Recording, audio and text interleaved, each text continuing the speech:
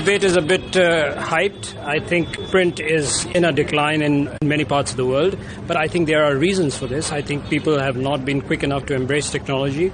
I think print hasn't been able to take on some of the challenges in some parts of the world, but there are models which are success stories. Look at New York Times, look at Washington Post.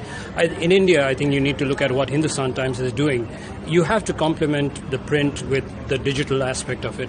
And there is, if you get the good stories, if you have a good print product, there is no reason that print will not survive.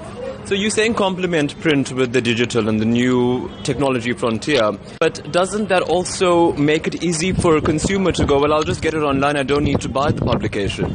Well, I think that's where you have to start looking at, models like the NYT, where, I think we've made the mistake of giving away our content for free for far too long.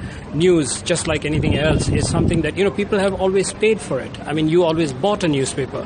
I don't think it's a good thing for journalists to devalue their own product by giving it away for free. So we have to, I think, look at models like NYT or Washington Post, where readers get to read a few selected or a certain number of stories for free, and then the paywall kicks in.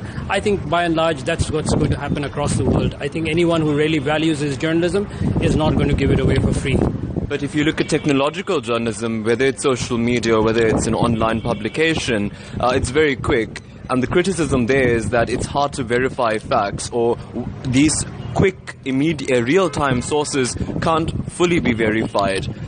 Do you think that this is a factor that really needs to be considered when looking at the checks and balances that a newspaper is always famed for?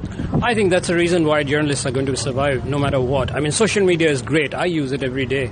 But again, as you said, we have to always check and verify. Everything that comes on social media is not really news. It may be fake news. So that's where I think a trained journalist, a person who knows how to differentiate between fake news and real news, is always going to be the gatekeeper.